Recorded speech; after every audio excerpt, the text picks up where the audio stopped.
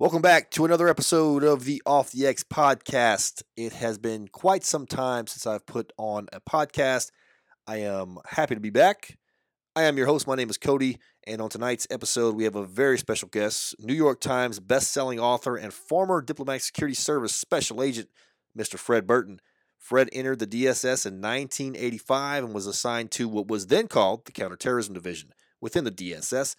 He was involved in several high-profile cases that you've likely heard of, including the investigation into the mastermind of the first World Trade Center bombing, Ramzi Yousef, the kidnapping of CIA station chief in Lebanon, William Buckley, the many kidnappings of American citizens by Hezbollah, and more.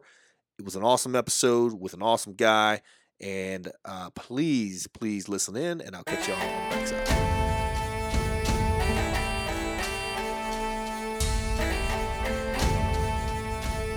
But if you could, Fred, would you mind just telling us when you came into DS and maybe just briefly highlight your your assignments, and then really want to get into the CT portion. I know that's your specialty, and get into some of those cases that you're involved in. Sure. First, Cody, thank you so much for having me on. It's truly a honor and a pleasure to be with you today. I think that when I joined DS, it was a very unique time period in our organization, just from a historic perspective, because I was actually hired in 1985, and I had been a uniformed cop before that in Montgomery County, Maryland, and when I came into the organization after obviously our basic training, you had a hybrid of the old gunslingers that were just living legends from the 60s and the Vietnam era. And then all of a sudden, you have all of us young whippersnappers that came in after the Inman Commission had recommended the hiring of all these agents after all the disasters around the world affecting diplomatic missions. And so it was a unique period in time for me. And right out of basic training, Cody, I went into what was called the counterterrorism branch. And you have to imagine that all of us that grew up in that time period, you're envisioning something that is really kind of cool and neat, and you would be stepping into like this James Bond like world. And literally there were two agents from my basic agent class, myself and another one, a former DEA agent who was very crusty and had been there and done that. He had been a New York State trooper and a DEA agent, and had been involved in all kinds of undercover work. And so the two of us show up into our counterterrorism branch of DS to find that there was just one boss and we were it. So there were three of us literally on day one in the counterterrorism branch. And my boss at the time was in many ways extraordinarily gifted as a pioneer in having done things that, as we all know in this organization, you could do that nobody else could do.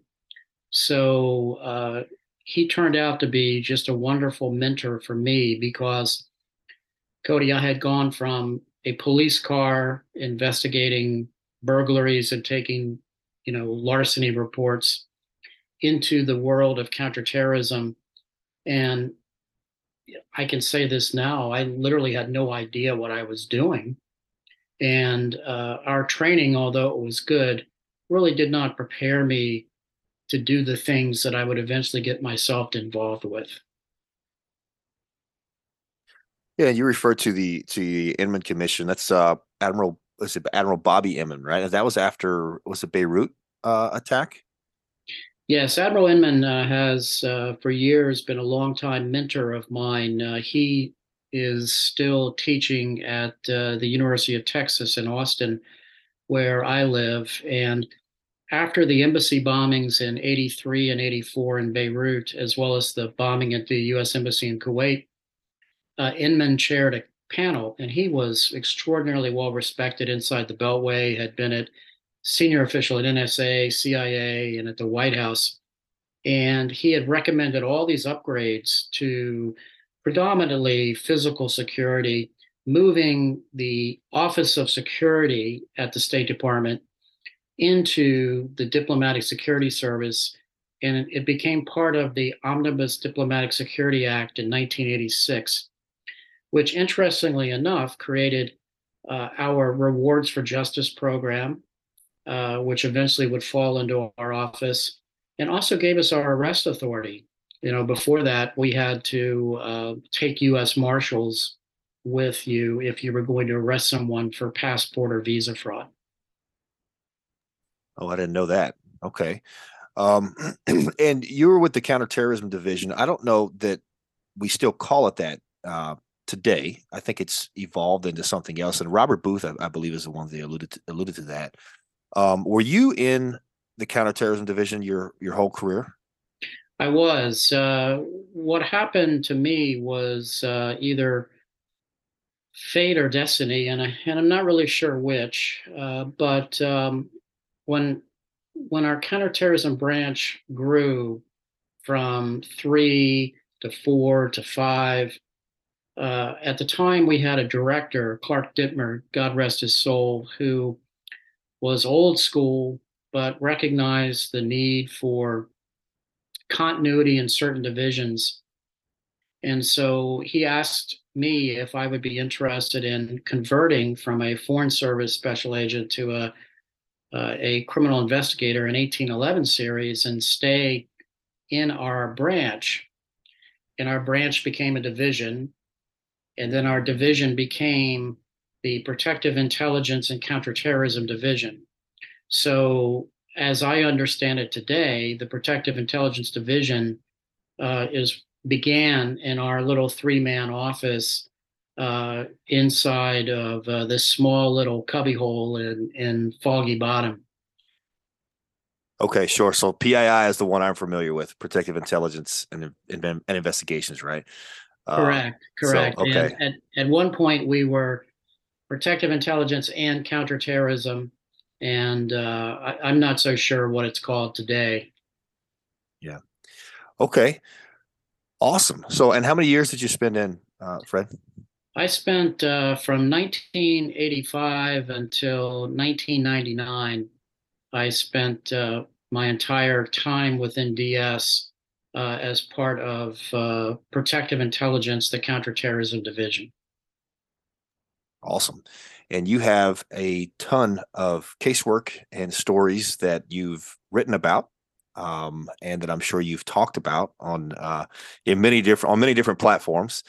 And I was wondering if we can get into those. This is mainly what this podcast is about, is just anecdotal stories that DS agents go through, and as I mentioned, your good friend Robert Booth, we focus primarily on CI, which was rare because I don't have that on the podcast. I have your traditional RSO, ARSOs that come on. And for you, we have primarily or only CT. So I was wondering if we could jump right into maybe one of your first cases that you got involved in. And if you're okay with it, Fred, maybe one of them that the public might have heard of first, whether it's, you tell me, Yousef or Buckley, or just to kind of capture the listeners and bring them on in. Sure, I'd be happy to. Well, my first day on the job, my boss, Steve Gleason, assigned me to the Middle East. And basically, I would subsequently learn it would be covering any groups that came out of the Middle East. But he handed and throw on my desk the Beirut embassy files. In fact, we had these old brown accordion folders called Beirut 1 and Beirut 2. And then we also had the hostage files. So he assigned me to the aftermath follow-up investigations of our embassy bombings in Beirut and in Kuwait, and then the American hostages that were held captive in Lebanon. And most notably, that was William Buckley, Bill Buckley, the CIA station chief. And within a short period of time, Cody, what happened was the CIA's Counterterrorism Center spun off a group called the Hostage Location Task Force, or the HLTF. And its primary mission was to find Bill Buckley, the CIA station chief who had been kidnapped. So, since I had the Middle East and since Gleason assigned me to the hostages, I had that portfolio. So, we would meet at least every other week or so at the CIA to discuss updates on the hostages that were being held. And not only did we have Americans, we had Brits, we had French, we had Irish, we even had Russians kidnapped at one point in time. But the primary focus was to find Bill Buckley. So that was my case, basically, inside state DS. And this is really kind of the unique aspect of the organization, which I know you understand and a lot of people don't get. In that time period, we literally were doing things that no other federal law enforcement agency was doing. So not only were we investigating bombings, such as our embassies in Beirut, we were also investigating the kidnappings of Americans around the globe under our broad mandate, our broad congressional mandate of the protection of Americans and the protection of diplomatic facilities and personnel around the globe. So I ended up not only part of the debriefing teams of talking to the hostages that either escaped or were freed, but we would also run leads down around the globe, mostly in Beirut, on information pertaining to the Americans' whereabouts. So from about 1986 to 1988, the predominant amount of my time was devoted to those hostage cases, which I eventually would go around to investigate and also put together a book on specifically that time period and the kidnapping of Bill Buckley. And let's dig into that. So, what, or if you can, how did Bill Buckley initially get kidnapped? Where was he snatched from, and then what were the details, and what was the outcome ultimately? Yeah, it's a great question, and it's one of these transformational kinds of events, Cody, that really created not only a lot of lessons learned and changes for how diplomatic security does business, but also how the CIA protects personnel. And what I mean by that is after the 1983 embassy bombing, which was conducted by the Islamic Jihad organization slash Hezbollah slash under Iranian direction, Bill Buckley volunteered to go into Lebanon to stand up the CIA's operations because in the 83 embassy attack, a lot of the eyes and ears and CIA personnel that were subject matter experts in the region were killed in that bombing. So Bill volunteers to go in essence, to rebuild intelligence operations. But he's also a specialist in hostage rescue, which is really very, very interesting when you start thinking about it. And then what happened was in 1984, he ends up being kidnapped himself. He was living off compound. In the morning, he goes downstairs. He gets in his car. He pulls out. A kidnapping team blocks him in and snatches him. Now, you can only imagine in this time period, this is a day before cell phones, the internet, our satellite capabilities were limited. Bill is just vanished. He doesn't show up for work. The embassy starts to scramble around. The regional security officer at the time responds to the scene, finds Bill's car there with the doors open, and he's missing. I mean, pause and think about what that would mean today if America's senior intelligence officer just disappears from the scene in the aftermath of these horrific bombings in Beirut, not to mention hijackings and other chaos around the globe. So it was one of those moments in time that really kind of transformed not only how diplomatic security protects official Americans abroad, but also how the CIA protects its personnel. And it really started to create a whole concept of counter surveillance and how we go about protecting people abroad, threat matrices, trying to understand threat postures, and so forth. So I was very fortunate to be involved with that. And So meanwhile, Bill Buckley is missing. We have no human assets really to help us try to find Bill at all. We were blinded, and we were getting walk-ins all around the world. We were getting the usual kind of chaos that surfaces when one of these things happens. But most of the granular intelligence we learned was through the debriefings of the other hostages that were either let go or had escaped. And so we would spend hours debriefing hostages, predominantly in Wiesbaden, Germany. And there was just a small team. I was one of three, usually, that would be involved in this.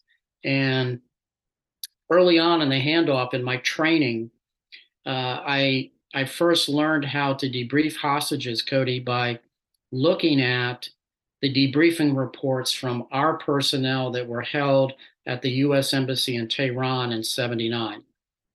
And I would read those reports that were kind of a hot mess, no consistency, different government agencies debriefing hostages.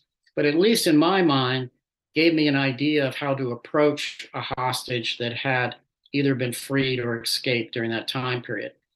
And obviously, for us as an organization at the time, we wanted to learn if the hostage was aware of any other plans or plots. How did that hostage survive that kind of solitude? Could that hostage have escaped at some periods of time? I know that we sat around for hours at times, Cody, in the '80s, and kind of had no idea how Bill had been kidnapped. We had very few witnesses, and those that had seen it happen didn't really want to cooperate. So, how does the CIA station chief get kidnapped and nobody sees it happen? And how does he not see that pre operational surveillance that led up to that kidnapping? So, that really got my mind turning during that time period about the surveillance attack cycle, right? That something has to be happening before these events occur.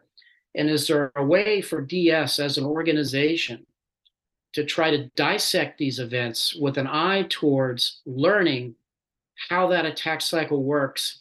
And just maybe we can learn something to prevent another kidnapping from taking place. Yeah, I know that's something you specialize in. Obviously, from that point on, we learn about that in training, the terrorist attack cycle, and the initial surveillance and kind of how it goes around in a circle, and to the end point.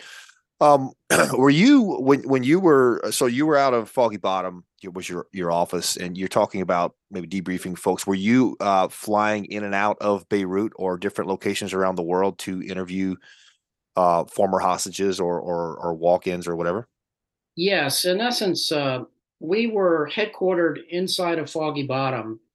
Uh, Interesting sidebar: the bathroom outside of where our office used to be located was one where back during the '70s, the Weather Underground had placed a bomb inside the building, and it blew up almost 3 floors inside the State Department building.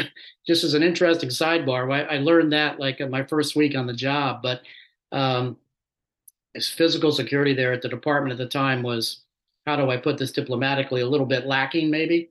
So anyway, so we would either uh, ask the regional security officers around the globe to do the debriefings of those kinds of walk-ins. Human sources were rare, meaning, I've gotten over the years a lot of questions surrounding this. Well, how could this happen? And in reality, Cody, I talk about it in my book Beirut Rules, that there was just not any human intelligence to help us find the hostages, nor even point us into what direction they were being held in. And so we were literally looking for a needle in a haystack. And when that hostage was released, what would happen is we would have a SAM flight. We would bring the hostage out to typically Nicosia, and then we would get them on a SAM flight, special air mission, fly them to Rhine-Main in Germany, and then we would do the initial debriefing of the hostage there. Once they were cleared, by the psychiatrist and medical, because a lot of these hostages had not had medical care for a good number of years, nor dental care, and a lot of them had suffered extraordinary personal tragedy in their lives, meaning either their parents had passed away, and so there was a lot of things that they had missed. So the initial debriefing was always conducted by a psychologist slash psychiatrist who would give us a download to say, look, this hostage is very talkative, really, really wants to get it off their chest. This one's somewhat reticent. You're going to have to tap dance around certain issues, which gave us kind of a mindset. So when we went in, very, very, very gentle breeze kind of approach, introduced ourselves, and we would typically start with, tell me about the last place you were held. We figured if we could figure that out, maybe we could do something about locating where they were. And then we would, once we would exhaust that location, who were you with? How were you held? What was the guards like? Were they friendly? Were you tortured? Blah, blah, blah. We would go back then to day one and try to reconstruct their time in captivity. The first location might have been an apartment building in the southern suburbs of Beirut. The second location might have been a rural farmhouse and they were held underground. And then we would go into great detail over each location, and then we would track and map each hostage that they were held with. And in Bill Buckley's case, again, the CIA station chief that was kidnapped, he was always, air quotes, special. They always held him with the other hostages in either a separate bedroom, a side kind of closet.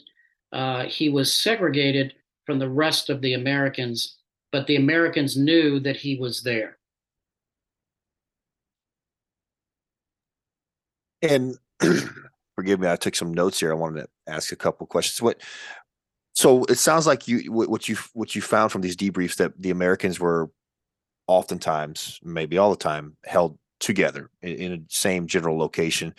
And was it the same group you mentioned? Obviously Hezbollah or Islamic Jihad back then, and that were kidnapping them, or were sometimes it was just similar to what was happening in Iraq, where they knew terrorist factions or just individuals that needed a buck would kidnap and then sell them to the terrorist groups. Did you find out that it was both, or were these really kind of strategically planned events by the terrorist groups? It's a great question, because we literally would argue about this at the CIA and the Hostage Location Task Force, because we had so many unknowns. For example, at a strategic level, Cody, what was the degree of Iranian involvement here? We suspected it, but had no smoking gun. Then, who is Islamic Jihad? One of the more interesting things that our unit did, the Counterterrorism Division, was we would get those communiques from Islamic Jihad every time they took credit for kidnapping a hostage. And we would run it through the psycholinguistic analysis. We would do forensics on that. We would try to determine if we had the same author of each communique. And one of the more interesting things from a tactical perspective that we learned over a period of time was, much like you and I are chatting via Zoom, we would start dissecting the backgrounds of some of the hostage videotapes. And we would start looking to see what was unique about this one. Are there any comparisons to that one? We did a lot of old shoe kind of detective work to try to piece together similarities. And then we would think of things outside the box, such as, I wonder if we have the same photographer that was always videotaping these hostages. What kind of noises can we break down on the audio tape to try to help us locate them? And early on in this, Cody, at least the first year of this, we, the US government, had no technical expertise to even break down a hostage videotape. So we had to scramble around and get a hostage videotape analysis capability that we eventually acquired. I'll give you like an exact case in point. when Charlie Glass, the ABC News correspondent, was kidnapped and ultimately escaped, while in captivity, he had done a video. And the way he was talking, when we listened to it, it almost sounded like he had a Southern accent. So we sat around the table saying, I wonder if he's trying to tell us that maybe he's located in the southern suburbs of Beirut. So those are the kinds of things that we were just speculating about. But then what happened with these videotapes is we had so many, and we had so many similar Islamic Jihad communiques. We very quickly, and the credit goes to the CIA's great analytical capabilities, the State Department's analytical capabilities. We eventually were able to triangulate in and figured out that the group was very small, but in all probability was being led by this infamous character that we would later identify as Ahmed Mognia of Hezbollah. And he was the one that would do target selection. And then Hezbollah would send out their surveillance teams. And a lot of the Americans were not hard to find. They worked at the Beirut University College. We had four taken at once that we called the Buck Four, which was also my case. Then we had the hospital administrator at the American University of Beirut, David Jacobson, kidnapped. And so a lot of these folks were easy to find. The Bill Buckley one was interesting to us because how did they figure out where he lived? Were we compromised somehow? There were so many unanswered questions surrounding that case, Cody, that I'm not even sure today, this many years later, we have a full picture of exactly what happened. Wow. What was the end result with Bill Buckley? Did you find him? No, Yeah. no, Cody. You know, one of the more I don't know how to explain this. One of the more troubling moments early on in our debriefings were I vividly recall David Jacobson, the hostage, the American University Hospital administrator, telling us that he firmly believed Bill was dead. And remember, the whole mission was to find Bill. And so it was three of us in this room, and David, who was a wonderful witness, a great guy, really wanted to help. And he said, Bill was sick. He was coughing. We begged the guards to get him some help. And then one night his coughing just stopped. And we heard shuffling of feet. We heard them talking in whispers. And then all of a sudden we heard him being dragged down the steps. And David took his palm, Cody, and I won't do it here, and he started hitting the table inside the hostage debriefing site at Wiesbaden, like Bill's head hitting the steps. And every time he would do that, all of us would just kind of reel back. And literally, there wasn't a dry eye in the room because we knew that we had failed. There was just this sense of failure on our part. And I remember taking a break. Everybody needed a break. And I went over, we had a secure voice phone set up in our debriefing room, side room, and calling back to the NSC and telling them that David Jacobson said that Bill was dead. Well, you know how those calls back to Washington tend to go, well, how do you know? Is he sure? What proof does he have? And, we had no proof. We had this man's word and based on the facts and circumstances, but we were firmly convinced that Bill was dead. And, but that did not stop us from continuing the debriefing process with David, continuing the debriefing process with others like Father Martin Jinko. And the list just went on and on and on. And eventually, we were able to recover Bill's body along with another former Marine, a current Marine at the time, Lieutenant Colonel William Higgins, who had been kidnapped in a separate event. Both of their bodies were recovered along the side of a road, Cody, and we were able to bring them home for proper burial. Bill is buried at Arlington National Cemetery. Unbelievable career. I could walk through that if you like. Rich Higgins is buried at Marine Corps base there at Quantico, and Bill had just been this remarkable man, right out of high school, joins the Army. He goes over to Korea.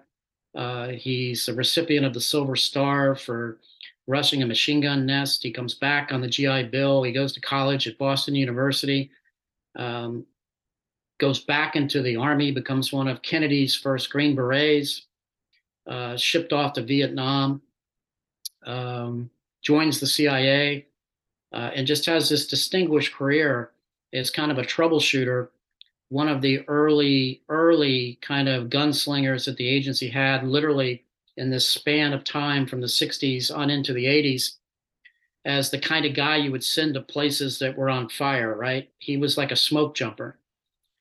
And in the course of just putting together his life, we learned that his greatest fear was being kidnapped, because one of his best friends had ended up being kidnapped and died in a Vietnamese prison.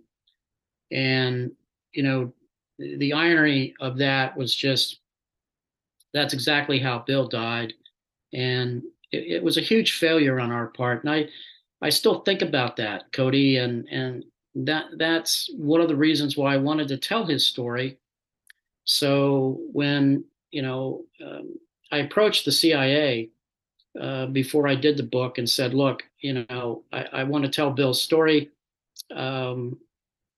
This is a hero who died for his country, and would love your help.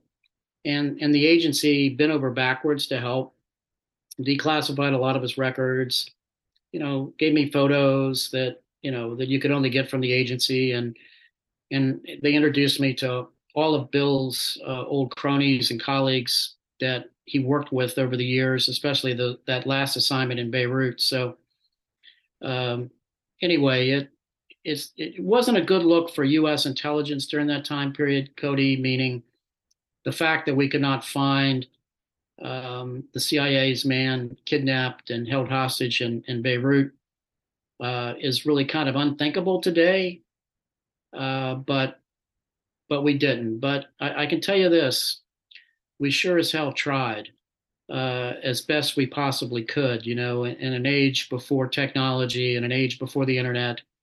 But probably one of the biggest failures, as I look back on my career in the organization, that we had.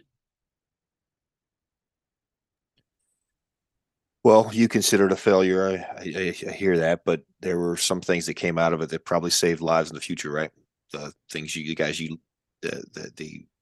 TTPs you all developed and terrorist planning cycle, et cetera. How long from when he was kidnapped to he was recovered did that take? It was about 10 years. If the timeline in my mind was Bill was abducted in 84, and if memory serves me right, we recovered his remains in 93. Don't hold me to that. Just off the top of my head. I do know that we were able to get Rich Higgins' remains at the same time, and they were both flown back together. Ryan Crocker was there as a U.S. ambassador to Lebanon at the time. Big fan of DS, and I interviewed Ryan for my book because Ryan had also been at the U.S. Embassy in Beirut when the second embassy bombing occurred. So he had spanned the time period and was a big supporter of our organization and had nothing but great things to always say about how our regional security officers protected him in some very difficult times. Yeah, I recall Ambassador Crocker serving during more recent wars, or at the embassies after the more recent wars.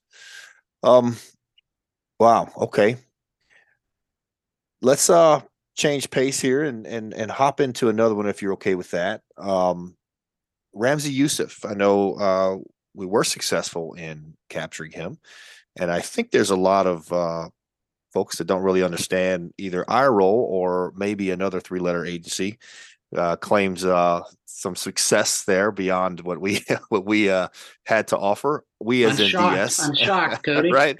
Right? Can you believe that? And so maybe we can talk about the Ramzi Yousef case if you wouldn't mind. Sure, I'd be happy to. First, let me say this, and I've said this repeatedly. I was just doing a speaking event in Houston. I've gotten way more credit than I deserve for this. Look, this was a diplomatic security service success story. Uh, as you look at all the pieces that came together, from the Rewards for Justice program to having great regional security office personnel at the U.S. Embassy in Islamabad, Pakistan, that had to make some tough decisions. And in essence, it came together very, very quickly. I don't think people realize, you get it, how quickly some of these things can unfold at times. But our office also ran the Rewards for Justice program. We had a $2 million bounty to capture Ramzi Yousef, who obviously had been responsible for the first World Trade Center bombing in 1993, where my office deployed personnel to. The New York field office was very active there too. Nobody's ever gotten a lot of publicity surrounding that, but we actually took from my unit a portable Aegis explosive detector to the first World Trade Center bombing, which is a whole nother story. But um, so our unit had been involved in the hunt for Ramzi Yousef. We had the reward for him. We actually had looked at him for document fraud because although he was known as Ramzi Yousef, his true name was Abdul Basit. And a colleague from our unit, Scott Stewart, had actually put together a case against him for visa fraud, which is another story. But so we had a lot of working pieces. And I was in my unit, and the phone rang, and it was the RSO, Art Morell. Uh, Old school guy, had been SY turned DS. Before that, he was Air Force Office of Special Investigations, known as a great investigator in the hallway rumor. Art called and said, "Hey, we've had a walk-in claim that they know where Yousef is." And I said, "Well, Art, let me add that to the list." We had Yousef sightings all around the world. He had been in Manila, where his apartment had caught on fire while he was making some of his witch's brew bomb material. He was there to try to kill the Pope. He had put bombs on airplanes. And it was kind of another needle in the haystack. We really had no idea where he was. Was he in the Philippines? Was he in Afghanistan? Was he in Pakistan? Where was Yousef? So we were getting walk-ins around the globe, and we were managing them and databasing them. And I said, "Okay, well, keep me posted," kind of thing. And he said, words to the effect of, "Something just seems right about this guy." I said, "That's great, Art." And of course, like anybody else, you kind of hang up and say, "Well, guy thinks could be something there. Let's move on." And, we kind of continued our day in the life of headquarters and CT. And lo and behold, what had happened was two of our assistant regional security officers had responded to a house where this human asset, a human informant, had walked up to the door, knocked on the door of a diplomat's residence off compound, and said, "I know where this guy is." And the diplomat had enough wherewithal to reach out to the security office on the down low and two ARSOs responded over to debrief this guy. And it was really kind of an interesting way it unfolded. And so they call me back and say, hey, we think we got the real thing here. This guy claims he knows where Yousef is and claims that Yousef is going to be back into town. He doesn't know exactly when, but he's going to call me when it happens. And I said, oh, that's great.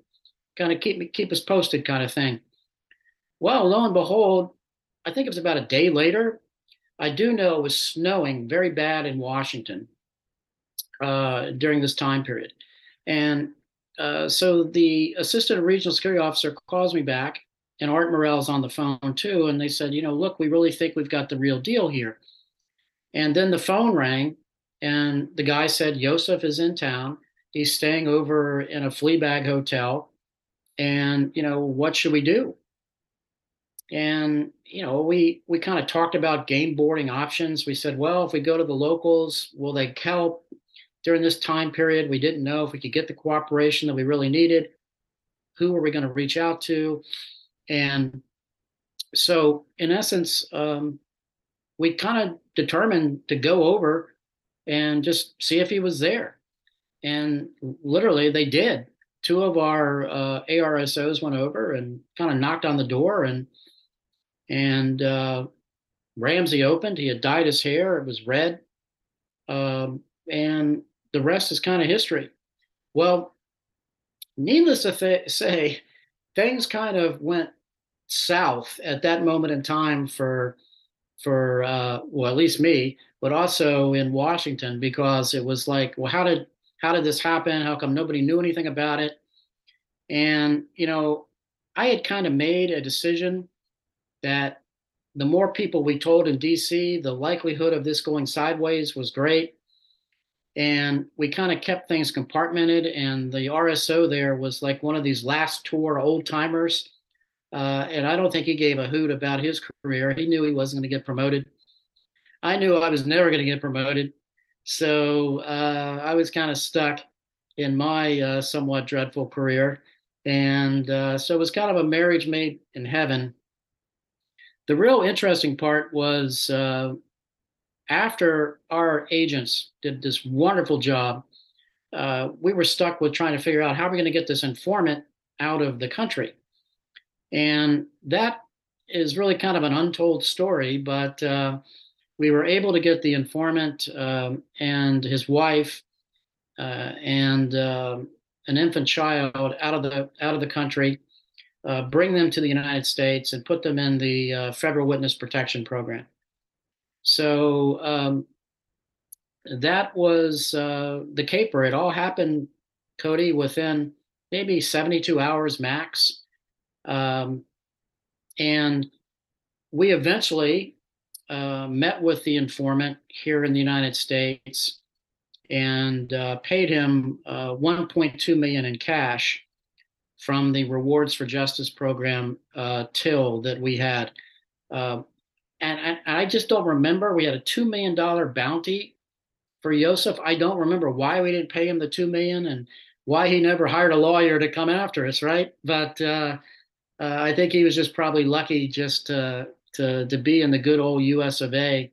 and to reap this windfall that that's the kind of money that most people never see in life. I remember we had it all. We had the cash in our office. It was kind of a funny story, and you know how DS agents are, right? And we're sitting there looking at it, and it's stuck in one of those black GSA briefcases, and we're kind of looking at each other, saying, "Wow, look at all that dough." And the usual comments amongst each other. Well, maybe we could get on a plane and head to Bahamas with this money, right? And I'll never forget. It was kind of a hilarious story.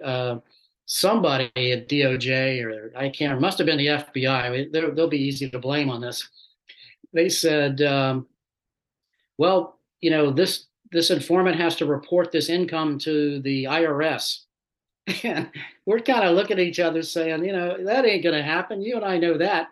So that was just kind of a funny sidebar story to that case. But the rest is kind of history. But I will say this, back to your earlier point about dissecting these events and pre-operational surveillance and lessons learned, how we knew how that informant knew what door to knock on was because that informant had walked around the diplomatic enclave there in Islamabad with Ramzi Yousef, taking note of where the American diplomatic and UK diplomatic plates were. So I believe, based on just having looked at so many of these attacks over the years in that time period, that Yousef was planning to kill or kidnap either a US or UK diplomat in Islamabad. And that's why he was mapping those diplomatic residences there in Islamabad. So by taking him off the board, which, let me say for the record, was done by DS special agents who handed him off to the FBI, that we probably saved, when I say we, our agents in Islamabad and the regional security office there and the great work they did in this case saved some lives. Yeah, I would say so, based on all that information. So, why did this is all new stuff? So my understanding of the story, which is the old Boy Scout thing where you tell someone and they're a story, then he goes to the next person, then it goes around a circle, and the story just evolves into whatever it is. My understanding of the story is similar. That an ARSO was there. I think it was Bill Miller. Bill's told the story. Two of them. Okay, so I didn't know it was two, and I thought the door was kind of like kicked in by Pakistani police, maybe the relationships they had with the police department there. But you're saying they just knocked on the door, and he opened the door.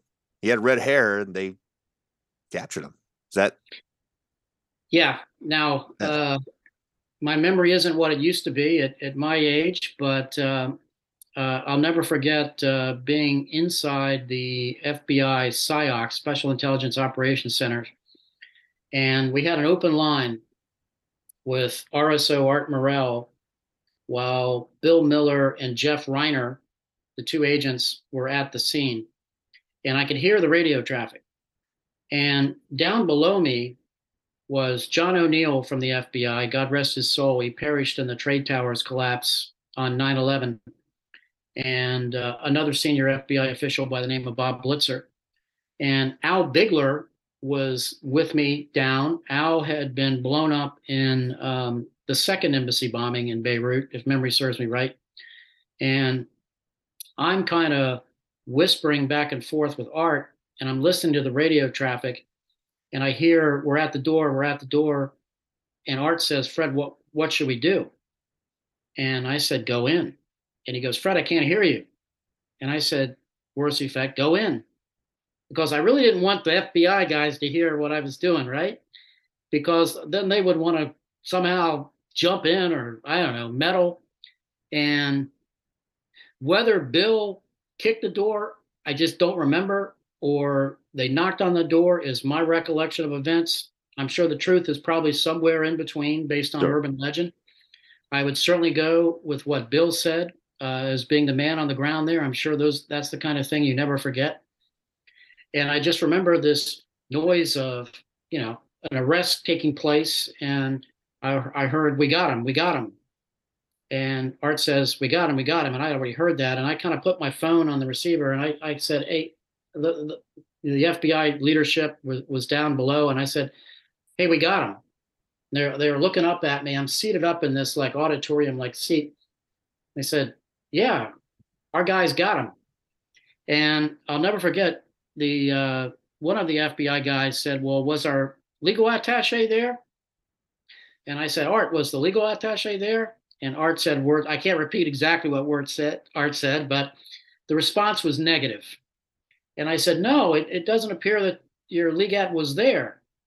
And it was almost like you could suck the air out of that room. But in fairness, John O'Neill, who was a wonderful can-do kind of guy, old Chicago FBI agent, black hair, greased back, cigar in his mouth, he said, this is great news. This is great news. We got to let the White House know. So that's how that all unfolded, Cody. Yeah, that's amazing. What So just real quick on the informant, what you mentioned he was working with Yousef. What caused him to change? Was it did he know about the rewards for justice that he would get a reward and money talks, or did he just have a change of heart, or what exactly was the mindset of an individual that was supporting this guy that was probably going to do something bad to us? Well, it's a great question because in that brief period of time, we contemplated and thought about motivation. The Rewards for Justice program certainly was a big catalyst for this. He knew he could make a lot of money. Secondly, he was scared. He was committed to the jihad, but he wasn't that committed. He had actually carried on a bombing run flight a baby doll that had been hollowed out. Yousef's intent was to put explosives inside these baby doll bombs and get them onto various aircraft flying out of Southeast Asia. And so he had actually carried one on a test flight. And so he said, look, I'm committed to the cause, but I just don't want to die. I've got a family. And he was always worried that the next flight that Yousef handed him one of these kinds of baby dolls to get through security, they weren't screening the baby dolls for some reason, wherever they were flying out of. And he felt that he would be asked to carry something that actually had a bomb, and that, at 30,000 feet, he'd get blown to smithereens. So there was a high degree of self-preservation on his part, and there was also that monetary incentive. But I have no doubt that the Rewards for Justice program played an extraordinarily large part, and maybe, well, at least on my watch, for that period of time, was probably the greatest success that we had for the program during that time period when it was, when I was there. Certainly. And the Rewards for Justice program goes on, still managed, administered by DS, right? State Department. So very good. What else we got? So you wrote Pack One here. What exactly is Pack One? That's something I haven't heard of, and I'm not sure if listeners have heard of it. But would you be willing to go into that one a little bit? Be happy to. It's I was recently interviewed for a BBC documentary on that case. It hasn't aired yet, Cody. So for what that's worth, but again, you start thinking about the organization where we came from, and I have to say this: I feel extraordinarily grateful and blessed for the opportunities that the organization gave me at this very unique period of time. So, Pac 1 was the code name for the presidential aircraft in Pakistan that would fly President Zia around the country. It was a spinoff of US Air Force One. So inside of Pakistan, it was called Pac 1.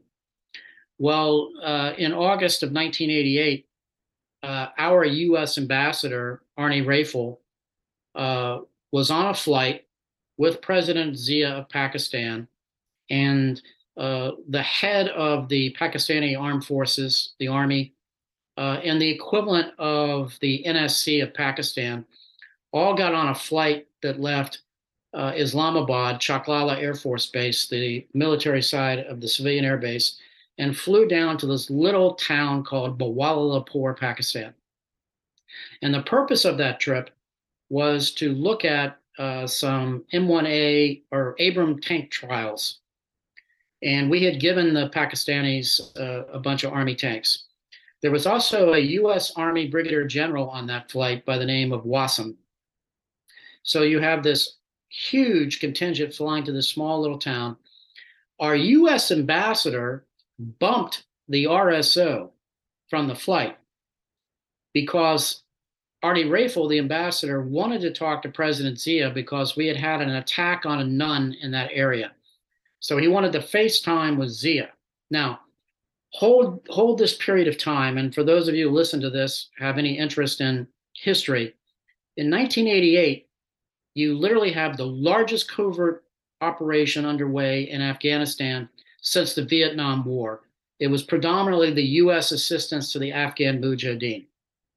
Why? The mission was to take out the Soviet Red Army inside of Afghanistan. So we were propping up the Afghan Mujahideen, and all of this was being routed through President Zia of Pakistan. He was our man, literally engaged in this covert Cold War, kicking the Soviets' rears in Afghanistan, the Stinger missiles, the shooting down of the Heinz helicopters. I've long since, I probably should remember this, but I don't, the amount of Soviet soldiers that died in Afghanistan. So he was our guy. So you have this flight down to Bawalapur, Pakistan on a bright sunny day. It was August 21st, 1988, if memory serves me right.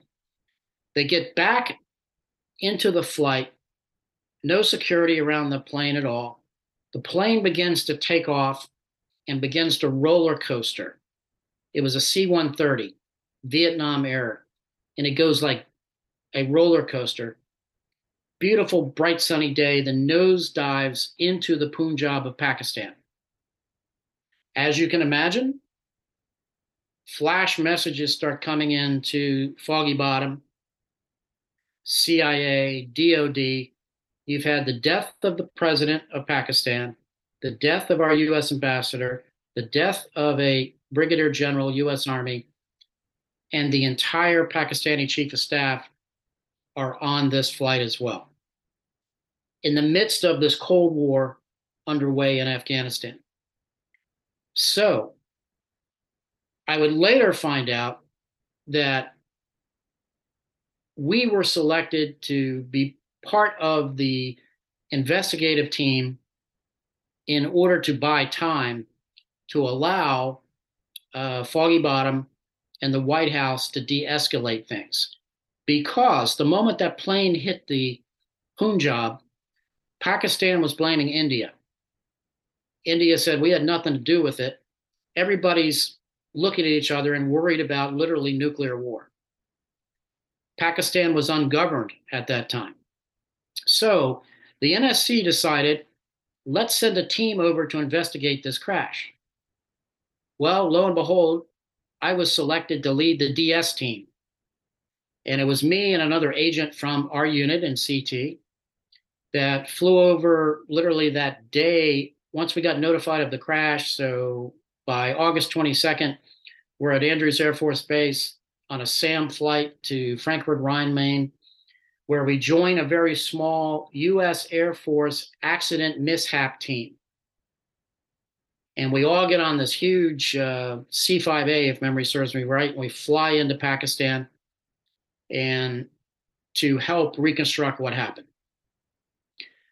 I would subsequently learn that the White House did not want to send NTSB or the FBI because the presence of the FBI would cause certain people, certain countries to suspect that sabotage or some sort of criminal act brought this plane down.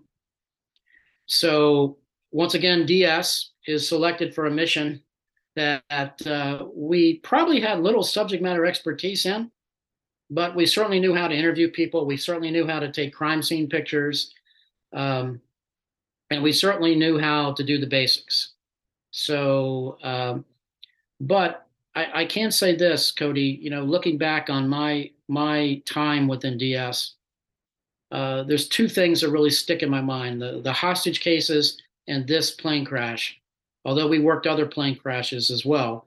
But this was one that when that plane went down, it was at such a pivotal moment in time that it was probably the most complex case I was ever involved with, probably had the most geopolitical ramifications of any that I've ever been involved with. It was a remarkable experience. I'll never forget, once we arrived, we had Pakistani military ISI intel minders that would watch us. And I wanted to get some witnesses to the plane crash. And I was trying to explain that, and the Pakistanis fanned out, and we eventually found a goat herder. And I'll never forget standing there. It's like something out of West Texas, right? You've got this crime scene where the plane crashed. The Pakistanis have set up a buffet, literally, within 50 yards of the plane crash. And this goat herder is standing there, and it kind of looks like West Texas, right? There's dust devils spinning around. It's very flat, very dry, very arid. And the goat herder is standing there with his cane, and he has no teeth. And I said, ask him what he saw. And, they're relaying back. And he gets very animated, and he starts doing this. He goes, this is what the plane was doing. He's moving his arms up and down like a roller coaster. And he said, then it hits the ground and goes, boom. And so the plane was out of control. And so I remember sitting there thinking, how does a plane get out of control? On a beautiful sunny day, weather was not a factor. And, I would subsequently learn that, you try to rule out things when you're doing accident investigations involving aircraft. You need to rule out, catastrophic mechanical. You need to rule out catastrophic electronic. You need to rule out pilot error. And so we had everything on the table here, but this was the equivalent of Air Force One in the air with the president of Pakistan. These were handpicked pilots. These were very loyal pilots. There was a very short radio broadcast in that time period, which was minutes, Cody, where you could hear this faint call on the aircraft radio of Masood.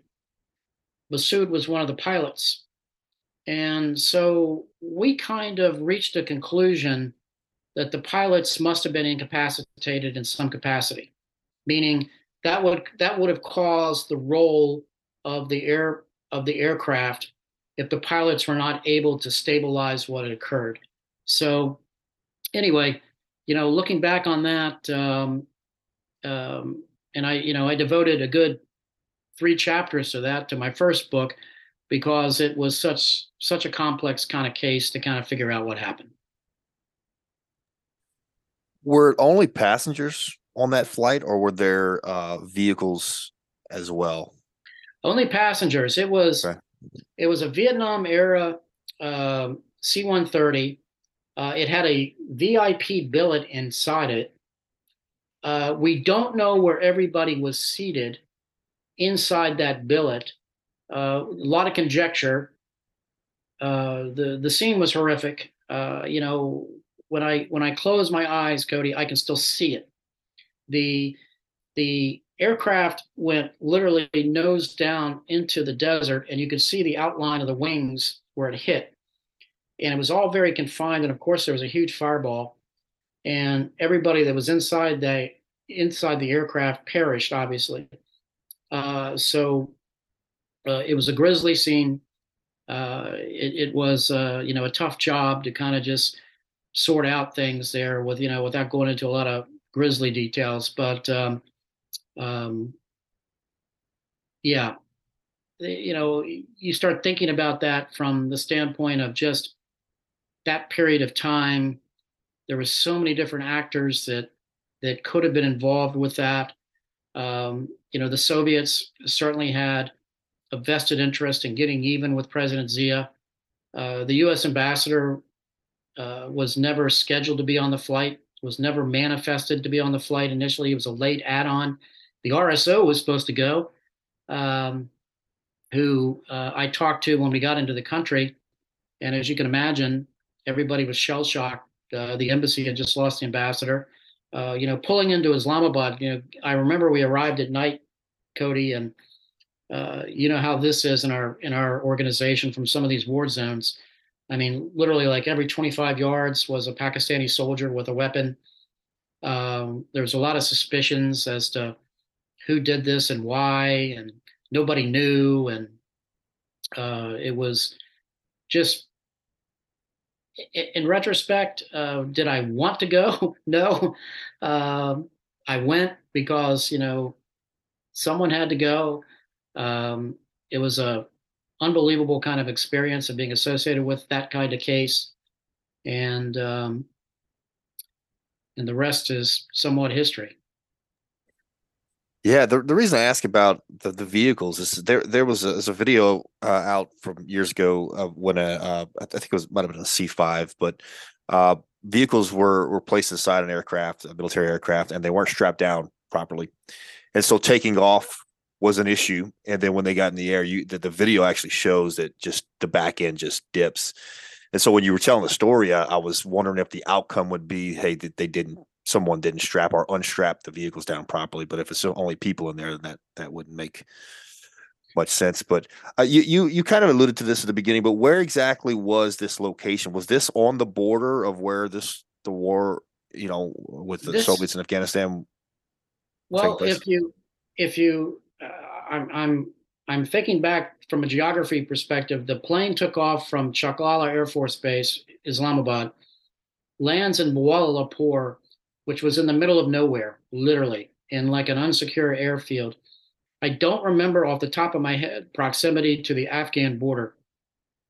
Um, I'll tell you, it was in 1988, Cody. Unlike our today's 24/7 social media world, although we were cleared to be above top secret, as you and I both know in this business, what we were exactly doing in Afghanistan was really kind of a close hold secret, meaning there wasn't a lot of people that were in the loop. Now, obviously, I wasn't in the loop, but when I got there, you would start to pick up things about, what was taking place and what could have happened. And then you start to learn on the ground there that there's a lot going on here that the U.S. is involved with that a lot of people don't know. And I'll give you a quick kind of anecdotal story. When we collected some forensic evidence, and I forget the timeline now, it must have been like a couple weeks later, and we were flying out, and we flew out in the middle of the night on another C-5A with the forensics to try to get some explosive analysis conducted. And the plane lands uh, there on the military side again, and there's a whole bunch of like Afghans that pile out, and it's like one of those scenes where, wait a minute, that was our ride home, and we were apparently just patching up some wounded to go back and fight, to continue this war. And so there was things like that were taking place that literally you had no idea. At least I didn't back in Washington as to the scope. And the rest is somewhat history. You can read about that time period with our support for the Mujahideen there, but none of it was really known on an operational level to those of us that were in the weeds that were not assigned specifically to that problem. Yeah, no, that makes sense. A lot was obviously learned later when things were declassified, and there was a well-known individual named Osama bin Laden that came out of that Mujahideen, right? Yeah, yeah, for sure. So you also talked about some. So first off, that was 1988. So you had the Buckley case and this case and probably more on your plate within 3 years of you getting, because you came in 1985, right? Yeah, looking back on that, I don't know what to say other than it was confusion a lot of times. A lot of our efforts were not 100% because we were 25% here, 25% there. We were probably doing the work of 12 people on any given day. And then we had this laundry list of cold cases, which is something that always kind of stuck in my craw. And those are the kinds of things now I go back and write about. A lot of the reasons for that, Cody, to be blunt, is uh, out of guilt. I look back at some of these old cases and think, what if I had taken the time in the 80s to go back and look at these closer? Could we have made a difference? And remember, in the 70s and on up to 1986, it really wasn't against the law to kill a diplomat overseas. That was a local crime. There was no federal statutes. There was no internationally protected person statute in that time period. So what you quickly found in going through our cold cases and in a ratty old cabinet inside our unit was that there was this laundry list of just cases from, going back to the 60s where nobody really had done much. And I'm not pointing the finger at anybody. It was like the organization known as SY was so small during that time period, there just wasn't a lot of people to do a lot of stuff. And so they just kind of cleaned up from that tragedy and moved on. So you mentioned some of these cold cases in our email, and Colonel Joe Allen, Ambassador Malloy, Ambassador Dubs. These were some of the cold cases that you had in your in the safe, for lack of a better term. Did you take any action on these? I mean, I know you said you had some regret that maybe, but did you have some time to dive into these, and was there any action taken and any progress made on any of these at all? Yeah, we did. And myself and, the handful of us, as time permitted, we kind of divvied up these cases and worked them as best we can. The 73 case, the assassination of Israeli military attache Joe Alon, was a case that was somewhat near and dear to my heart because it had happened in my neighborhood when I was a kid. And lo and behold, we had an open case file on it. So I kind of took ownership of that one. And fast forward many, many years later, 37 years later, I would write a book about that. But the other cases were really kind of pivotal tripwire moments in the history of our organization. So, for example, tragedy always loomed in Beirut. So you had these horrific bombings in the 80s, but then people had forgotten that in 1976, our US ambassador and the econ officer had been kidnapped and murdered. And that was Ambassador Malloy and Waring. And they were kidnapped and murdered by radical Palestinians. Interesting enough, I just re-looked at a declassified CIA report from that, learning more details that I never knew at the time in the 80s surrounding the case, which again is very interesting as to how the ambassador was kidnapped and murdered. And remember, well, your listeners may not know, there was really no protection for US ambassadors by our organization in that time period. You had a Foreign Service national driver that, in most cases, was not trained to get himself out of trouble, and therefore, kidnapping was not difficult.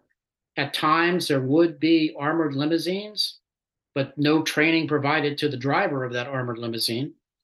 So it wasn't difficult to actually target an ambassador in that time period. So we had the 76 case in Beirut, and then we would have another case in 73 that was a cold case, which would ultimately become near and dear to my heart. And that was the murders of our diplomats in Khartoum. And that was carried out by the Black September organization, who was responsible for the Munich massacre in 1972. And the diplomats were murdered, literally lined up inside the Saudi embassy in Khartoum and assassinated by Black September, who was on a reign of terror in the early 70s that far surpassed anything that Al Qaeda did early on, and far surpassed anything that Hezbollah did early on. I would eventually connect the dot that the Black September organization had been responsible for the murder of Colonel Alon in 1973 in Bethesda, Maryland. And they had also been responsible for the murders of our diplomats in Khartoum. So the Black September organization, I've kind of made it a study over the last 25 years to know as much about them as I possibly can. And I've actually got a chapter coming out on the organization for an academic university that asked me to write kind of the history of the organization from that time period. So the organization was not short on tragedy. And then kind of like the farther back you went, Cody, you would find kidnappings of diplomats in Latin America, which quite frankly have never been looked at, and kidnappings and murders of our diplomats that have never been looked at. And I never had the time to get to those. And as best I can tell, nobody ever has since that time period either. Yeah, I bet. And DS has certainly evolved in how we, keep our folks safe overseas. That's why we've. How many agents, by the way, were there or that were in DS during your time frame? It's a great question. I used to know that numeric, but I just don't. I do know that from doing research from the 70s, there were about 200 worldwide in the 70s, if memory serves me right, which stayed about the same until the early 80s. Mm-hmm. And I think when I first started, we had maybe 400, and we grew to like over 1,000 pretty quickly with all the Inman higher classes that went back to back to back. And I was one of the first Inman higher classes put out into the street. Yeah. Wow. Interesting stuff you have here. Joe Alon, so he was murdered in the U.S. He was an Israeli colonel burned in the U.S. working at the Israeli embassy. I'm assuming D.C. Um, could you give us a little backstory on that case and kind of what where it landed, where it ended? Sure, be happy to. I For anybody that wants more on this case, I wrote a book about it called Chasing Shadows. But July 1st, 1973, Colonel Alon is with his wife. They attend a diplomatic reception for an Israeli diplomat that's going out of town. He was assigned as the second attaché at the Israeli embassy in Washington. So he and his wife attend a diplomatic function in Chevy Chase, Maryland, for a diplomat that's transitioning back home. It's around midnight. He pulls into his driveway on Trent Street in Bethesda slash Chevy Chase, Maryland, very close to the DC line. His wife gets out, goes into the house. Colonel Alon is reaching behind him to get his coat jacket. He had a little bit too much to drink, which, quite frankly, wasn't unusual in those days. And a gunman, a single shooter, stepped out of the trees very close to him on his left. He's driving the car. The shooter's on his left. The door is open.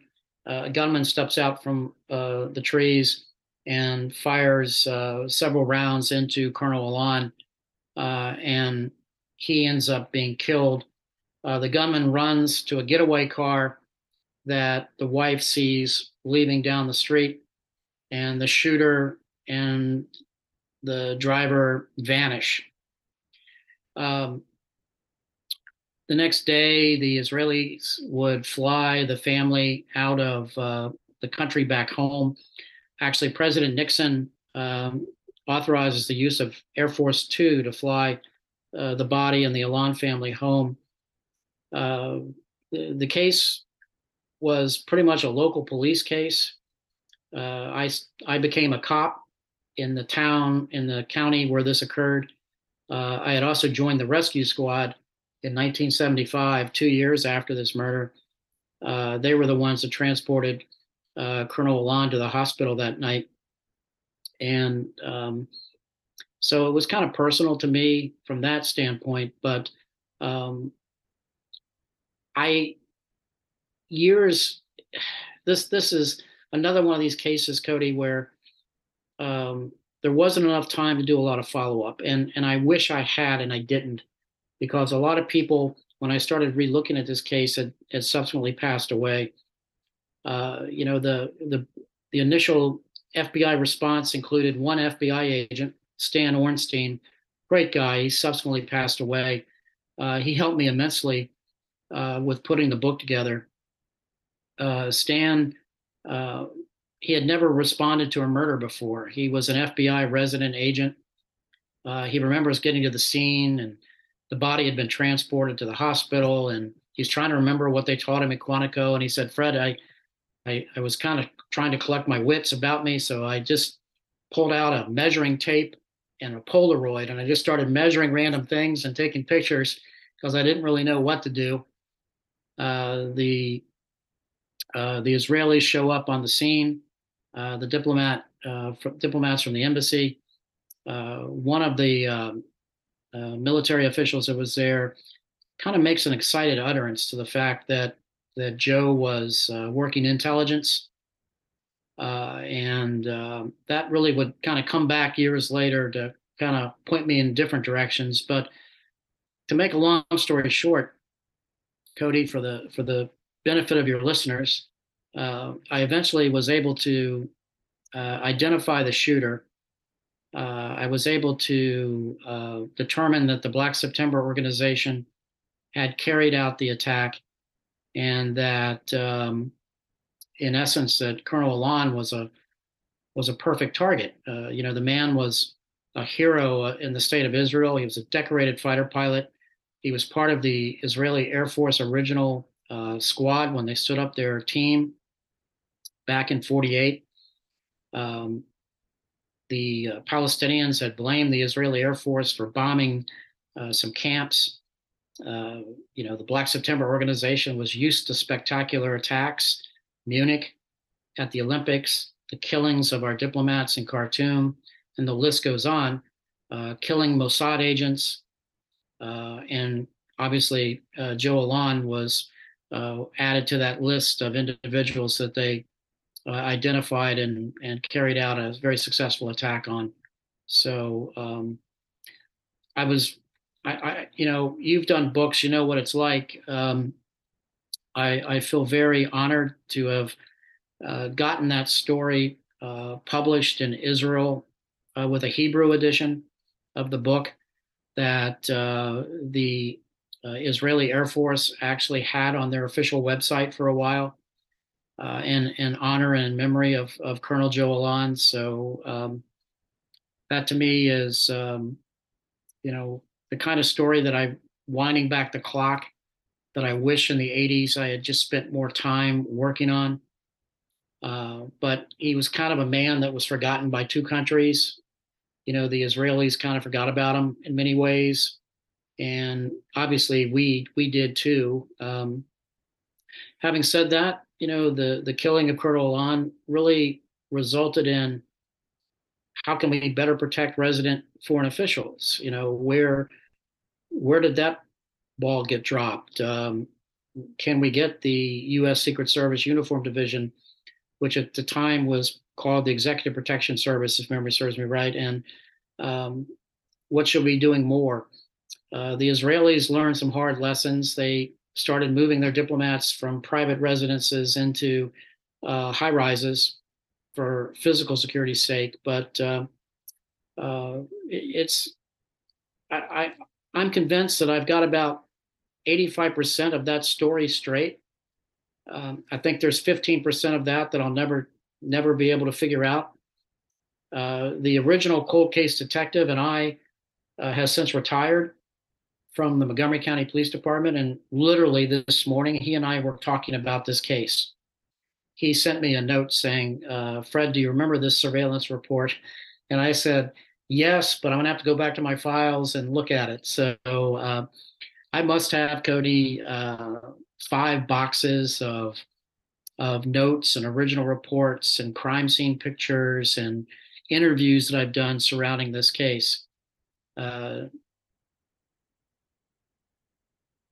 This is the type of this is what books are written about. And by that I mean like novels, fiction novels. Black September operating in the U.S. And so that kind of takes me to another point. Is what did you learn from that during that time frame? Were there more terrorist groups that you all learned of operating on U.S. soil? I know a lot of what you were doing is, because of the State Department nature of our foreign policy department overseas work. But did you have any knowledge of activity of terrorist groups operating during the late '70s and '80s more freely here in the U.S.? Oh yeah, it really kind of opened my eyes to how much nefarious and clandestine activity was underway inside the United States during that time period.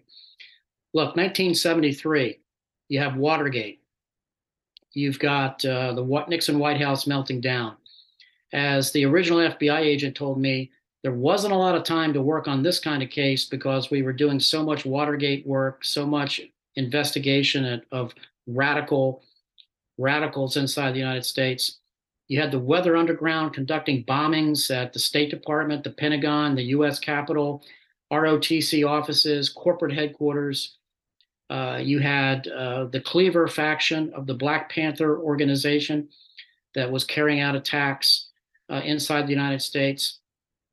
You had the Soviet KGB that was literally holding training in Cuba for all these old radical groups from the United States. And so, as you start to pull that thread back from that time period, I think there were, from 1968 to 1973, the scope of bombings in this inside the United States alone were astronomical, in the thousands, and high value targets such as the State Department and the Capitol and the Pentagon. And so there was so much chaos that this was just another killing, right? And obviously there should have been more done, but it just simply wasn't. The one thing that I've subsequently learned from just looking at that time period was the Soviets were heavily engaged with training and supporting all of these radical organizations on up into the 80s. And let's face it, from a foreign policy perspective, a dysfunctional United States, a disintegrating United States, a chaotic United States is good for Mother Russia. And in that time period, the Soviets were just knee deep with all these organizations. So, some of the things that kind of drove me crazy about that case that I've never really ever figured out is I've kind of prided myself over the years to deconstruct the attack cycle. And I think Colonel Alon was under surveillance for about 2 weeks before he was hit. But I don't know the identities of the people that were involved in the surveillance operation. And so you and I could come together if we were working on our unit and try to figure that out and say, well, who would have assisted the Black September organization in identifying Colonel Alon? Who would have found them? Who would have helped with following him about? But more importantly, who would have known that he was at that diplomatic reception that night, the night he was killed? And how would they know to have that shooter in the bushes waiting outside of his driveway to kill him? And so those are the kinds of details that you and I put on our CTPII hat back in DS, we would want to know. And I don't know.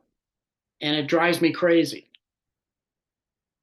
But I do know, Cody, that if I don't figure it out, and if the old cold case detective don't figure it out, there ain't nobody that's going to figure it out.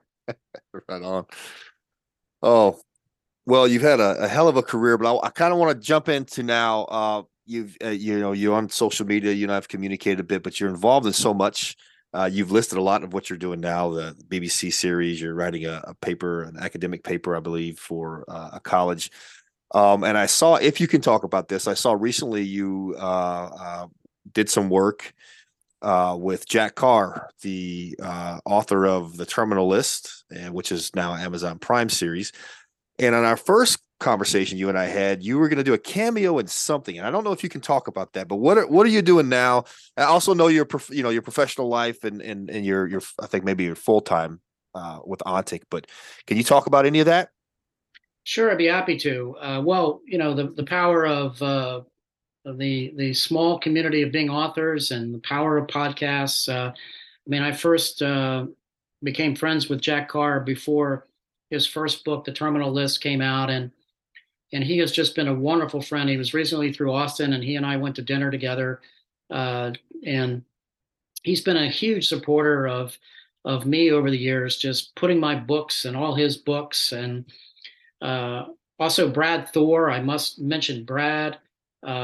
He has in his one of his thrillers, Spy Master.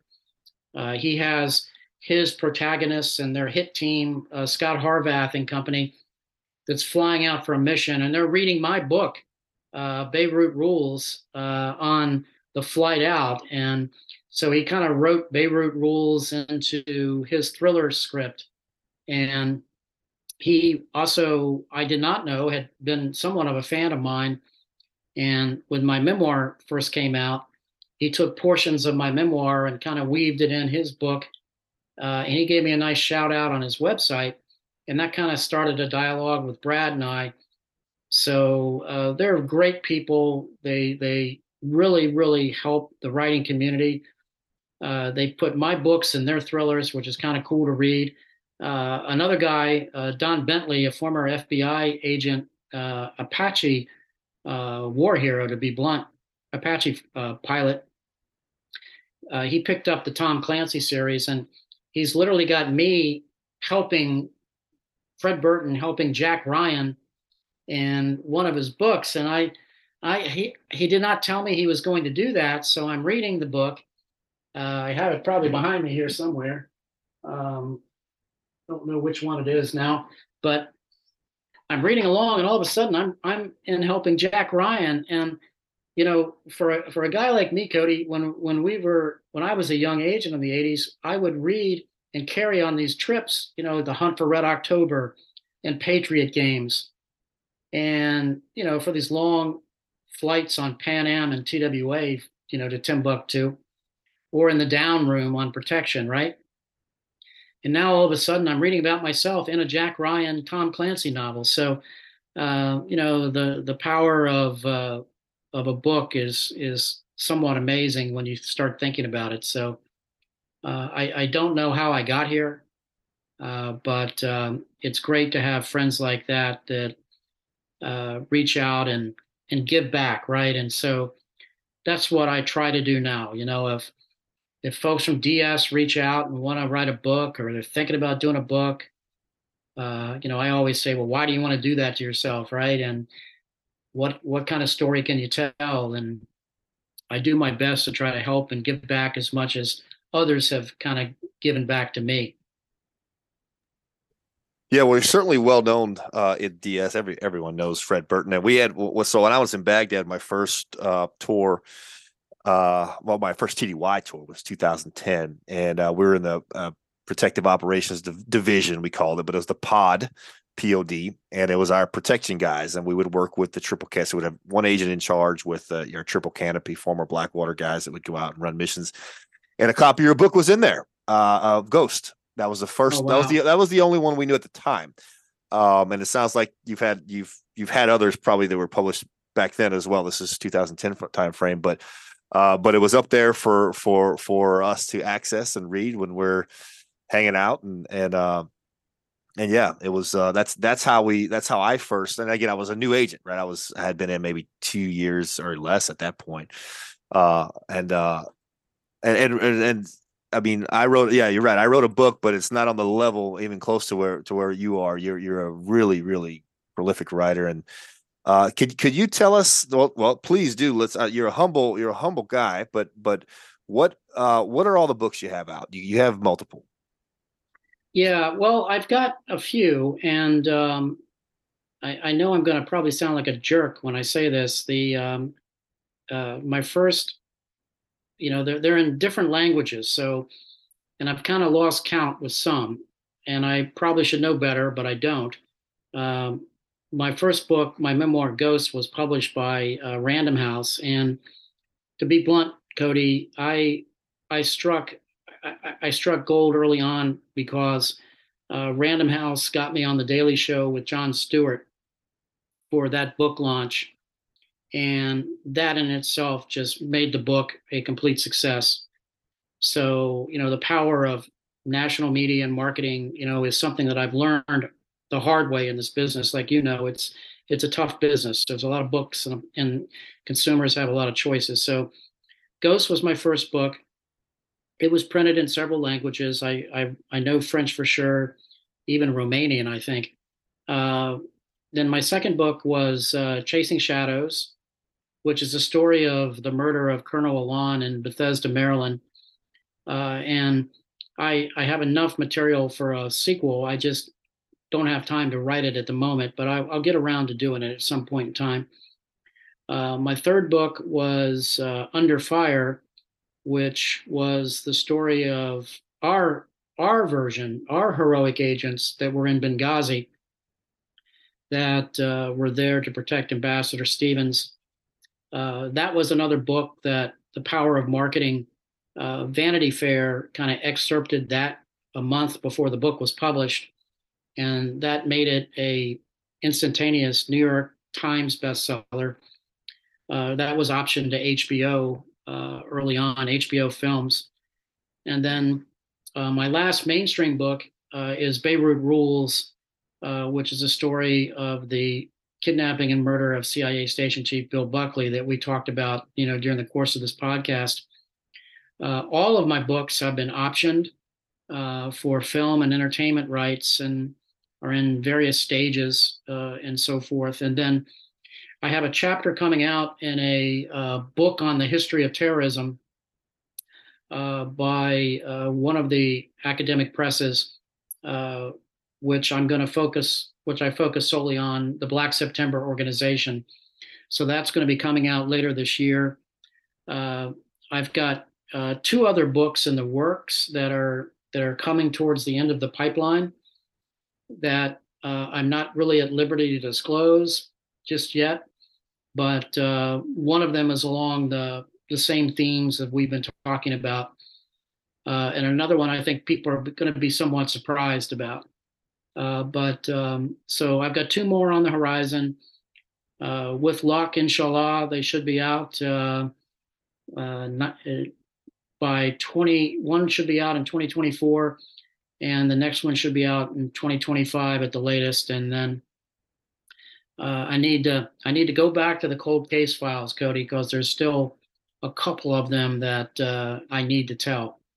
And my challenge is the hourglass of time is kind of turned against me, right? I'm no spring chicken anymore, but I think that I always try to look at it from the eyes of how can I tell a story to highlight a hero in some vein that was kind of put in these circumstances that which our organization had always been placed in to tell a factual and accurate account of exactly what took place, the good, the bad, and the indifferent. So that kind of drives me just operationally when I kind of decide what to focus on. Yeah, understood. Well, awesome. Any closing thoughts? Well, first, to go back to what I said at the opening, I can't thank you enough for caring to reach out to talk about this, my books, my somewhat story, which seems to be ancient history now, the older I get. But I feel extraordinarily blessed and grateful for the opportunities that our old organization gave me. And I readily admit that early on in my career, probably even later on in my career, I had very little control over anything I was doing, or did I really know what I was doing at points in time in my career. But I think that that's the beauty at times of our organization, that consistently over time, since 1916, they put people like you and I in these jobs where we kind of stuck with figuring things out. And for that, I feel extraordinarily grateful for that opportunity. Very good. And I would add to that, stuck with figuring things out at a very early stage in your career is for me as well. So awesome. Well, it's an honor for me to have you on the podcast. You were the one taking the time out for me. I would, am very grateful that you did come on and talk. And please let us know when your next books do come out, and I will certainly push that out on my very small social media following, but very dedicated following of current agents, former agents, and individuals aspiring to be agents, and then people that just want to hear a good story. So thank you very much for coming on. I really appreciate it. Well, thank you so much. And before you go, I need to ask you a question. Yes, sir. What's your favorite story from DS? So my favorite story, you mean of my own? Yeah, your own. So the catalyst of my book, Agents Unknown, is I Great was in title, by the way. That's a great title. Thank you. And I made it plural, agents. It's not about me. It's about the book. Obviously, is my stories, but it's we're just an unknown organization. I started out like that, talking about that. No one knows who we are. They think of FBI and Secret Service, etc. No one really knows about who we are and what we do. And then we have people like you that come on the podcast that really highlight all the different things we've been doing over the years. And so for me, I was in northern Iraq in Erbil in 2014 to 15. I had three stories that really came that kind of are three big instances that kind of caused me to write the book. One was ISIS got within 8 miles of surrounding us, and we did a whole complete destruction of material, classified material, preparing to evacuate guys and girls guys on rooftops with sniper rifles, you name it. It came that they were within 25 miles, 15 miles, 8 miles within a 24-hour period. And finally, the authorization from President Obama came to stop them in their tracks. And then on the back end of that, we were hit with a VBID. I led the ground team there to respond to a VBID attack that killed 3, 17 wounded. None of ours, some wounded on the inside of the embassy, but no one was killed. Of the consulate. But the main story is if you've heard of the name Kayla Mueller. Kayla was the first ISIS American female ISIS hostage, American ISIS hostage. And as you know, being in the regional security office, you have different portfolios or programs, and I happen to have the personnel recovery program. And we received a call from the United Nations that two individuals had escaped the grasps of ISIS and were allegedly held with what they thought were two Americans. We learned that one was an individual from New Zealand, and the other was an American. Was described with in very great detail. And once I ran that information, gave it to our FBI attaché, they said it was a girl that went missing about a year prior, named Kayla Mueller. And so I was the first American government official to hear from anyone, that had heard from Kayla Mueller. So I ended up getting on a special operations aircraft. They heard about it whenever I put the message out over the net. And they said, hey, I was going to take what was about an 8-hour drive with a motorcade to get to this refugee camp to interview these two ISIS hostages that were held with Kayla. And special ops were there on the ground. And they said, hey, we'll give you a lift if you let us come with you. So they sent one of their intel guys, and I interviewed, and they took a ton of action after that. Kayla, unfortunately, was not recovered. She was killed, but alleged by a Jordanian airstrike. But they ended up taking that information I initially provided, going back several times, and ended up hitting the house and killing the individual that was raping Kayla, and recovering what they call terabytes of terrorist finance information, terrorist plots, artifacts from the Mosul Museum, et cetera. And so that was my little small piece at the beginning, was the catalyst to get that ball rolling to what turned out to be a larger operation. And like you, all of my stories, or at least those main ones, are all backed up with news reports and studies, et cetera. So as an agent with about 10 years on, I would be the one with the least experience in DS to write a book. And so I wrote it from a ground level agent, like basically within this time frame, I had all this stuff happen and was given all this responsibility. And I think it really resonates with new agents or aspiring agents and new agents that come in, and is many times a motivating factor for some of these folks. I hear many times, hey, we've read your book, and really I would want to go FBI, but now I want to do this. Or and then I also discuss kind of my thought process as I go through these investigations or go through these security measures we're taking. And there's 12 different stories in the book, and I think that's helped them. I've had people say, hey, this really helps me with my Bex, because you get scenarios there, and I think back what Cody did in this scenario, and so it's been really rewarding to be a part of. And I stay connected, and I've got good reviews from current, active, and former agents, and it's been really good. But thank you for asking me that question. That's a long-winded answer, but that would be the story of it's a great story. It's a great story, Cody. And Thank you for what you did and continue to do, and for promoting our Agents Unknown. And I've always tried to do that myself as best I possibly can. So keep that torch lit, my friend. Yes, sir. I will. And thank you very much. Let's stay in touch. And let's not hang up yet. I'm going to stop the recording and then we'll chat a little bit after. Thank you. Thank you, Fred.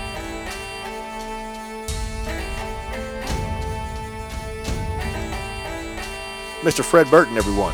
Thank you, Fred, for taking the time out of your busy schedule to be on the podcast and sharing your experiences with us.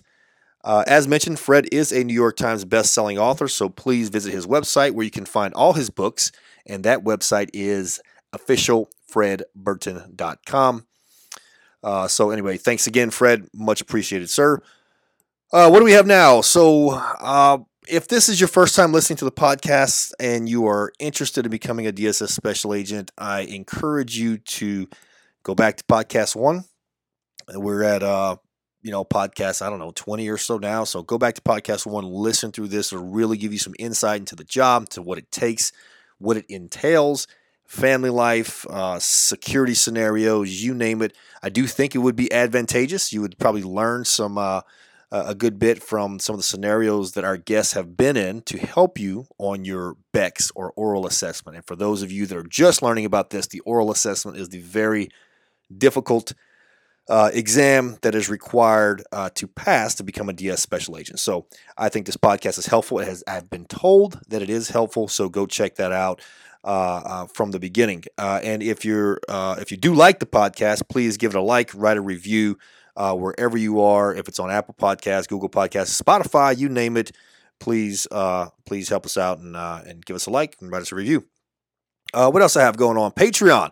So Patreon is, if you're new to it, Patreon is a subscription service where you can get different levels, and I provide what they call behind the scenes content or whatever. What I do is you can do $5, less like a donation. We have things like happy hours, virtual happy hours with DS special agents, with guests on the podcast, and with others. We do Ask Me Anything sessions. I write articles, thought-provoking articles about DS, global security, personal safety. I have what I call story time, additional stories that didn't make my book. I will, I get on the podcast type format like this, and I tell those stories. It's the other thing you can do. So that's $5 gets you in. But if you want to go up the chain, we have 4 different levels, and on the last level, you can, if you are preparing to become a DS agent, I have resources to help you out. So we can do mock interview training, security scenarios, you name it. Writing samples, resume review. It's kind of the whole shebang, and we've had great success with it. It's really just getting you to dig deep in your experience and convey that, and I give you feedback on how you convey in your message, and to see if those stories have merit, and to see, if you're given a security, an example, even though you don't have a security background, are you using, your critical and creative thinking skills to fashion a good solution? So I help you out with that. So check it out. It's off the X. It's patreon.com/offthex_Inc. YouTube. I have been on YouTube for a couple years now. I think I have 40 or so videos. And what that is I get questions from followers, whether it be on Instagram, on YouTube, on Facebook. And I answer the questions. It's just me sitting there talking to you. But you can put it in the car while you're driving and listen, and it'll give you more information to particular questions that people have asked. In the description, I write out what people have asked. And then you can say, right, I want to listen to this one or I don't. So YouTube, check it out, follow, like, much appreciated if you do. A Facebook group. The Facebook group was one of the coolest things we've done. It's called Becoming a DSS Agent. It is where candidates or aspiring DS agents interact with active DS agents, former DS agents, retired DS agents, and other candidates. And you bounce ideas off each other. Where are you at in the process? What about this? What about that? And I have designated group experts that come in, and they will acknowledge your post and say some things. And it's really there to cut through the clutter of the 911 forums and all the other different platforms that might be out there that are giving you, I think Pinterest is one of them, that might not be giving you the the best intel, right? So it's to cut through all of that. If you know the answer, we allow it. If you don't know the answer, we ask that you don't say anything, so that you can get really good intel from that. Instagram is where I started all this out. It's off the X underscore Inc. I've been a little slower lately. I got a family. I haven't been posting as much on Instagram, but I do post some things about DS, about global security, about personal safety, about school security, different things. So, follow me there. And then, of course, my book, Agents Unknown, True Stories of Life as a Special Agent in the Diplomatic Security Service. That one is available on Amazon. It's available in audio version on Audible, digital version, iBooks, Barnes & Noble online. You can go to codyperron.com and get it there. It'll just to redirect you to a site, but that's the easiest way to go find it, or just Google it. Just type it in on Amazon. Also on codyperron.com, I have gear. I don't have too much left, but I do have some hoodies, and I have some shirts, and I have some hats. And it's off the X, different designs. I have a couple high threat protection shirts that have become really popular. And so, if you choose to support that way, I am grateful for you to buy, hats, patches, stickers, you name it. Again, that's codyperron.com. And all of this helps. So the only things that cost are the book and the Patreon, the Instagram, obviously Facebook group, the YouTube. Those are all free resources that I think you will find a bunch of value in. So thanks again for all your support. And as always, hit me up if you have questions. Let me know how I can help. info@codyperron.com or DM me on my different mediums, and I will get back to you. I appreciate you all listening. I'll catch you on the backside. Thanks, y'all. Out.